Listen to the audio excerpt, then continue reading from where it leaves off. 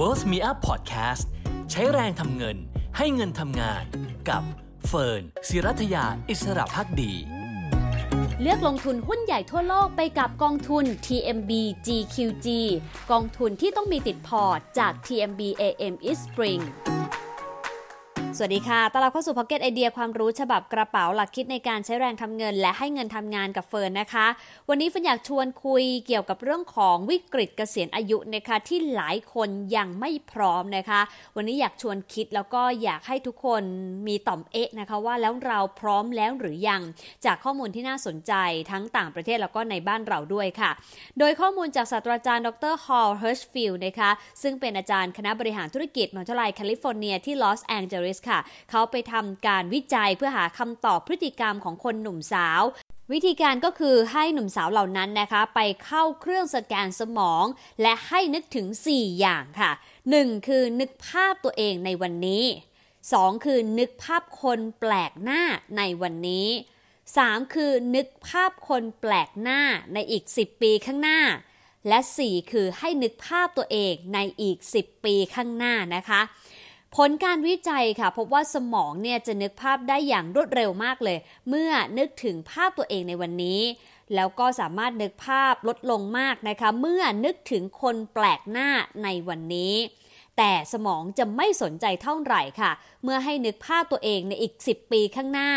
ซึ่งผลการวิจัยนี้ก็สะท้อนนะคะว่าในทางจิตวิทยาคนเราไม่เข้าใจตัวตนของตัวเองในอนาคตพูดง่ายคือบุคคลในอนาคตก็จะเหมือนคนแปลกหน้าสำหรับตัวเรานั่นเองนะคะ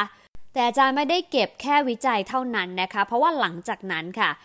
ดร. เฮชฟิลด์ท่านเดิมเนี่ยเลยนะคะก็ไปทำวิจัยเรื่องการเก็บเงินเพื่อวัยเกษียณหรือว่า retirement saving แล้วก็ได้คำตอบที่น่าสนใจค่ะผู้คนไม่ได้ตัดสินใจทำสิ่งที่จะดูแลตัวเองในอนาคตนะคะอย่างเช่นประเทศที่มั่งคั่งไม่ว่าจะเป็นสหรัฐอเมริกาเนเธอร์แลนด์สหราชอาณาจักรออสเตรเลียแคนาดาหรือญี่ปุ่นคนอายุ65ปีโดยเฉลี่ยเนี่ยมีเงินเก็บมากพอที่จะทำให้ตัวเองมีคุณภาพชีวิตเหมือนเดิมไปจนถึงอายุประมาณ70ปีแต่ก็ประเมินนะคะว่าตัวเองเนี่ยแหละจะมีอายุจนถึง 85-90 ปีนั่นก็สะท้อนว่าพอใช้ถึงอายุ70ปีต้นๆแต่หลังจากนั้นเงินจะลดลงเรื่อยๆและอาจจะไม่เพียงพอสำหรับใช้ก่อนจะเสียชีวิตนะคะซึ่งถือว่าเป็นการส่งสัญญาณที่น่ากังวลค่ะว่าคนรุ่นใหม่อาจจะเก็บเงินไม่พอสำหรับใช้ในยามแก่เฒ่าคือพอแค่ระดับหนึ่งคือถึงประมาณอายุ70เท่านั้นแต่หลังจากนั้นเริ่มมีความกังวลใจนี่ขนาดเป็นประเทศมั่งคั่งนะคะคือมี wealth ratio ค่อนข้างสูงแล้วทีนี้มาดูความเคลื่อนไหวของบ้านเราบ้างดีกว่าว่าแล้วเป็นอย่างไรมีข้อมูลที่น่าสนใจนะคะผลสำรวจทักษะการเงินของธนาคารประเทศไทยในปี 2563 2 ปีที่แล้วค่ะเพราะว่ามีคำตอบที่บอกว่าคนไทย 74.7% มีเงินออมค่ะแต่มีแค่ 38% เนี่ยแหละที่บอกว่าออมแล้วเนี่ยพอสำหรับการใช้ในยามฉุกเฉินและยิ่งไปกว่านั้นนะคะแม้ว่าจะมีคนที่วางแผนการออมเพื่อวัยเกษียณสูงถึง 84.7%แต่ถามว่าเมื่อคุณวางแผนแล้วทำได้จริงหรือเปล่ามีเพียง1ใน5เท่านั้นเองนะคะที่สามารถทำได้ตามแผนที่ตัวเองวางไว้ค่ะซึ่งนั่นก็สะท้อนนะคะว่าปัญหาการเงินในวัยเกษียณน่าจะเป็นปัญหาหลักของคนทั่วโลกและคนไทยนอกจากนี้นะคะข้อมูลจากธนาคารประเทศไทยในปี 2564 เดือนพฤษภาคมเนี่ยพบว่าจำนวนเงินฝากคนไทยที่ไม่เกิน 50,000 บาทมีสัดส่วนมากที่สุดนะคะถึง 95 ล้านบัญชีค่ะขณะที่เงินฝาก 50,000 บาทแต่ไม่ถึง 100,000 บาทมีประมาณ 4,200,000 บัญชียอดเงินฝากเกิน 100,000 บาทแต่ไม่ถึง 200,000 บาทมี 3,400,000 บัญชีและยอดเงินฝากเกิน 200,000 บาทไม่ถึง 500,000 บาทมี 3,100,000 บัญชีส่วนยอดเงินฝากที่มากกว่า 500,000 แต่ไม่ถึง 1 ล้านบาทก็มีประมาณ 1,500,000 บัญชีนะคะ ซึ่งก็สะท้อนว่าคนจำนวนมากนะคะที่มีเงินติดบัญชีนิดเดียวแต่คนจำนวนน้อยมากค่ะที่มีเงินติดบัญชีมากพอหลายคนอาจจะแย้งได้บอกอ้าวก็เขาไม่ถือเงินสดเขาไปลงทุนหรือเปล่าอยู่ในหุ้นบ้างกองทุนรวมบ้างอสังหาริมทรัพย์บ้างไม่เถียงค่ะแต่เชื่อว่านั่นเป็นกลุ่มคนกลางค่อนบนไม่ใช่กลุ่มคนหลักๆถึงประมาณ95ล้านบัญชีทั้งหมดที่มีเงินฝากน้อยกว่า 50,000 บาทแล้วจะไปกระจายอยู่ในสินทรัพย์เหล่านั้นนะคะซึ่งก็ต้องยอมรับว่ายังคงเป็นปัญหานะคะที่ทำให้ต้องมองข้ามช็อตไปยังวัยเกษียณเหมือนกับที่คำพูดของเทเรซากิลาดุชชีนะคะผู้เขียนหนังสือRescuing Retirement นะคะที่เธอบอกว่าคนส่วนใหญ่เนี่ยจะไม่สามารถมีมาตรฐานการครองชีพเหมือนเดิมหลังเกษียณหรือพูดในหนึ่งคือหลังเกษียณชีวิตหลายคนอาจจะเปลี่ยนจากชนชั้นกลางไปเป็นชีวิตที่เกือบยากจนทีเดียวนะคะไม่จบเท่านี้ค่ะมีข้อมูลจากศูนย์วิจัยธนาคารออมสินนะคะสำรวจผู้สูงอายุเกิน60ปีทั่วประเทศไทยค่ะพบว่ามากกว่า 80% เนี่ยมีเงินออมไม่พอใช้หลังเกษียณนะคะแล้วก็ทำให้คุณภาพชีวิตแย่ลงแล้วพอไปสำรวจพฤติกรรมการออมของกลุ่มที่มีรายได้ที่ไม่เกิน 15,000 บาทนะคะจำนวน 2,186 ตัวอย่างก็พบว่า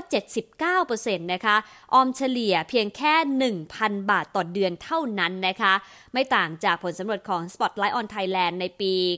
2561 ค่ะที่พบว่าประชากรไทยกว่า 85% มีเงินไม่พอเกษียณและยังไม่ได้เตรียมการหรือวางแผนใดๆเพราะว่าส่วนใหญ่นะคะขาดความรู้ความเข้าใจเพื่อการลงทุนเพื่อวัยเกษียณนั่นเองนะคะฟังแบบนี้แล้วกลับมามองตัวเองกันสักหน่อยนะคะว่าแล้วเราเป็นคนกลุ่มไหนเป็นกลุ่มกว่า 80% ที่ยังไม่ได้เตรียมพร้อมยังไม่ได้วางแผนหรือวางแผนแล้วยังไม่ลงมือทำหรือเปล่าหรือเป็น 20% ที่เตรียมพร้อมวางแผนและคิดว่าเราน่าจะเกษียณสบายแล้วนะคะไม่ว่าคุณจะเป็นคนกลุ่มไหนสิ่งสำคัญคือวันนี้อย่าเพิ่งประมาทค่ะเพราะแม้ว่าเราเตรียมพร้อมไว้เรียบร้อยแล้วคิดว่าพอใช้แล้วนะคะแต่ถ้าเจอสถานการณ์ณปัจจุบันอย่างเช่นเรื่องของวิกฤตราคาพลังงานพุ่งสูงขึ้นแบบนี้นะคะเงินเฟ้อขยับขึ้นสูงสุดในรอบหลาย10ปีแบบนี้นะคะหรือแม้แต่รายได้ที่ไม่เหมือนเดิมในภาวะวิกฤตโควิด -19 แบบนี้ต้องยอมรับว่าความท้าทายเหล่านี้เองอาจจะมากขึ้นและรุนแรงขึ้นในอนาคตได้เช่นเดียวกันดังนั้นกลับมาตั้งหลักกันสักหน่อยดีกว่านะคะว่าคุณพร้อมในวัยเกษียณแล้วจริงหรือไม่วิธีการนะคะเฟิร์นอยากจะย้ำอีกสักครั้งหนึ่งและกันอย่างแรกเลยอยากให้ทุกคนนะคะได้มีตัวเลขในใจก่อนว่าคุณต้องการใช้เท่าไหร่หลังเกษียณกันแน่นะคะตีเป็นตัวเลขกลมๆก็แล้วแต่บวกเงินเฟ้อไปเลยนะคะอย่างเช่นสมมติเลทเซเดือนละ50,000 บาทอันนี้คิดกลมๆไปก่อนเนาะ 50,000 บาทต่อเดือนเนี่ยเท่ากับว่าเราต้องการปีหนึ่งเนี่ย 600,000 บาทหลังจากเราได้ตัวเลขนี้แล้วนะคะให้คิดแบ็กกลับไปว่าเราต้องมีต้นเท่าไหร่เพื่อสร้างผลตอบแทนให้ได้ปีละ 600,000 บาทนะคะซึ่งย่อมขึ้นกับอัตราผลตอบแทนจากการลงทุนที่เราคิดว่าเราจะทำได้อย่างเช่นนะคะสมมติว่าเราคิดว่าเราทำผลตอบแทนได้ปีหนึ่ง 5%ก็เท่ากับว่าเราต้องมีเงินต้น12ล้านบาทถูกไหมคะเพื่อที่เราจะนำเงิน12ล้านบาทเนี้ยไปลงทุนแล้วก็ทยอยนำผลตอบแทนปีละ 5% กลับมาใช้ก็คือปีละ 600,000 บาทนั่นเองเท่ากับเดือนละ 50,000 บาทเป็นต้นแต่ถ้าเรามองว่าเราไม่อยากที่จะเสี่ยงมากนักนะคะผลตอบแทนน้อยลงมาหน่อยเราก็ต้องเพิ่มเงินต้นให้มากหน่อยหรือตรงกันข้ามถ้าเราคิดว่าเราสามารถทำผลตอบแทนได้ดีเช่น 10% และเซไปเลยเนี่ยเราก็อาจจะต้องปั้นเงินต้นประมาณสัก6ล้านบาทนะคะเพื่อที่จะสร้าง return ให้ได้ปีละ 600,000 บาทแบบนี้นะคะแต่ก็ต้องรับกับความผันผวนและความเสี่ยงด้วยเช่นกันดังนั้นถ้าเราได้ตัวเลข2ตัวเลขนี้แล้ว1คือเงินที่เราต้องการใช้ต่อเดือนต่อปีกับ2คือผลตอบแทนที่เราคิดว่าจะได้รับเพื่อกลับไปดูเป็นตัวเลขเงินต้นที่เราจำเป็นต้องสร้างพอร์ตให้โตได้แบบนั้นทีเนี้ยประเด็นก็คือวันนี้เรามีเท่าไหร่สมมติเฟิร์นขอยกตัวอย่างว่าเราต้องมีเงินต้น12ล้านบาทนะคะเพื่อสร้างผลตอบแทน 5% ต่อปีคิดกลับมาเป็นเงินใช้จ่ายปีละ 600,000 บาทหรือประมาณ 50,000 บาทต่อเดือนคำถามคือเรามีเท่าไหร่กันแล้วในพอร์ตของเราเคยทำตัวเลขไว้หรือไม่เช่นเงิน Provident Fund ที่หลายคนอาจจะมองข้ามไปบริษัทไหนมีเนี่ยคุณต้องรักองค์กรนั้นให้มากนะคะเพราะว่าเป็นสัดส่วนแค่ประมาณ 2% เองของบริษัททั้งประเทศไทยที่มี Provident Fund นะคะ หลังจากนั้นเนี่ยเราก็คำนวณเงินจากการลงทุนในพอร์ตของเรานะคะไม่ว่าจะเป็น LTF ที่เคยซื้อไว้ RMF ที่ยังไม่ครบสิทธิ์นะคะหรือแม้แต่ SSF ที่เพิ่งซื้อไปและกองทุนรวมหุ้นอสังหาริมทรัพย์ที่เป็น investment asset ต่างๆนะคะมาทำใส่ตาราง Excel เลยนะคะให้เห็นว่าแต่ละ asset เนี่ยมีมูลค่าเท่าไหร่ณปัจจุบันในราคาตลาดนี้นะคะแล้วก็คอย keep อัปเดตเรื่อยๆว่าเวลเราเพิ่มขึ้นหรือไม่ในช่วงเวลาที่ผ่านไป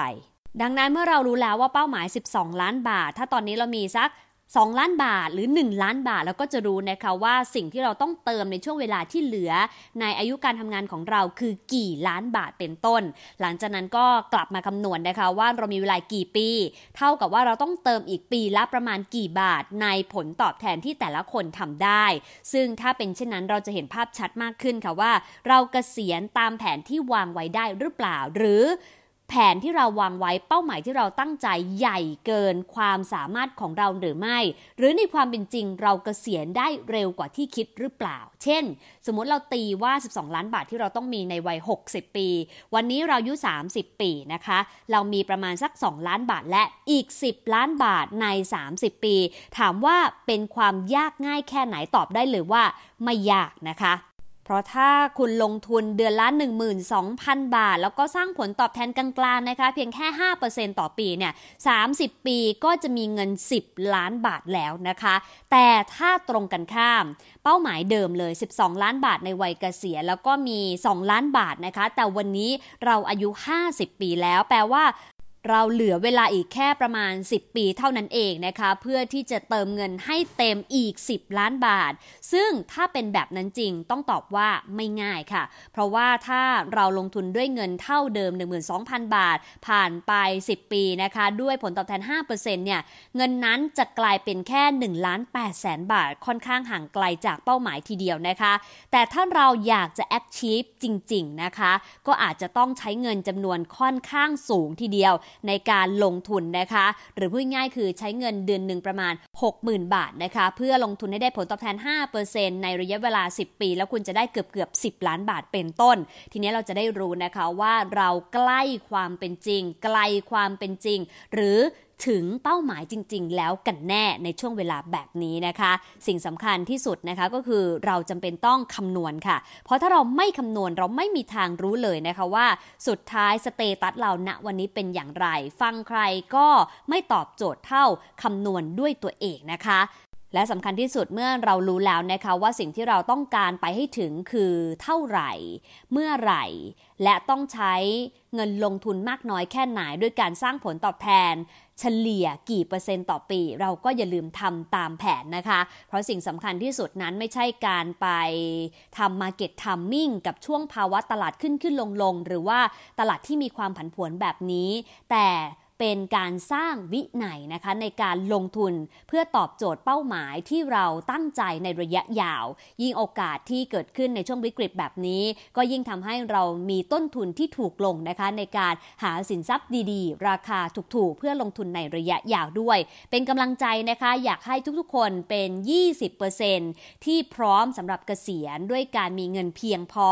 แล้วก็ไม่ต้องกังวลใจและไม่เผชิญกับวิกฤตเกษียณทุกข์นะคะอยากให้ทุกคนเกษียณสุขไปพร้อมๆกันนะคะถ้าใครอยากจะได้ข้อมูลอะไรเพิ่มเติมยังไงก็ลองสอบถามมาได้นะคะเราจะได้ใช้แรงทำเงินพร้อมกับให้เงินทำงานอย่างมีความสุขในชีวิตทำงานแล้วก็ชีวิตหลังเกษียณด้วยนะคะเป็นกำลังใจให้กับทุกความตั้งใจในการสร้างความมั่งคั่งขอบคุณที่ติดตามกันสำหรับ Pocket Idea ความรู้ฉบับกระเป๋าสวัสดีค่ะเลือกลงทุนหุ้นใหญ่ทั่วโลกไปกับกองทุน TMB GQG กองทุนที่ต้องมีติดพอร์ตจาก TMB AM East Spring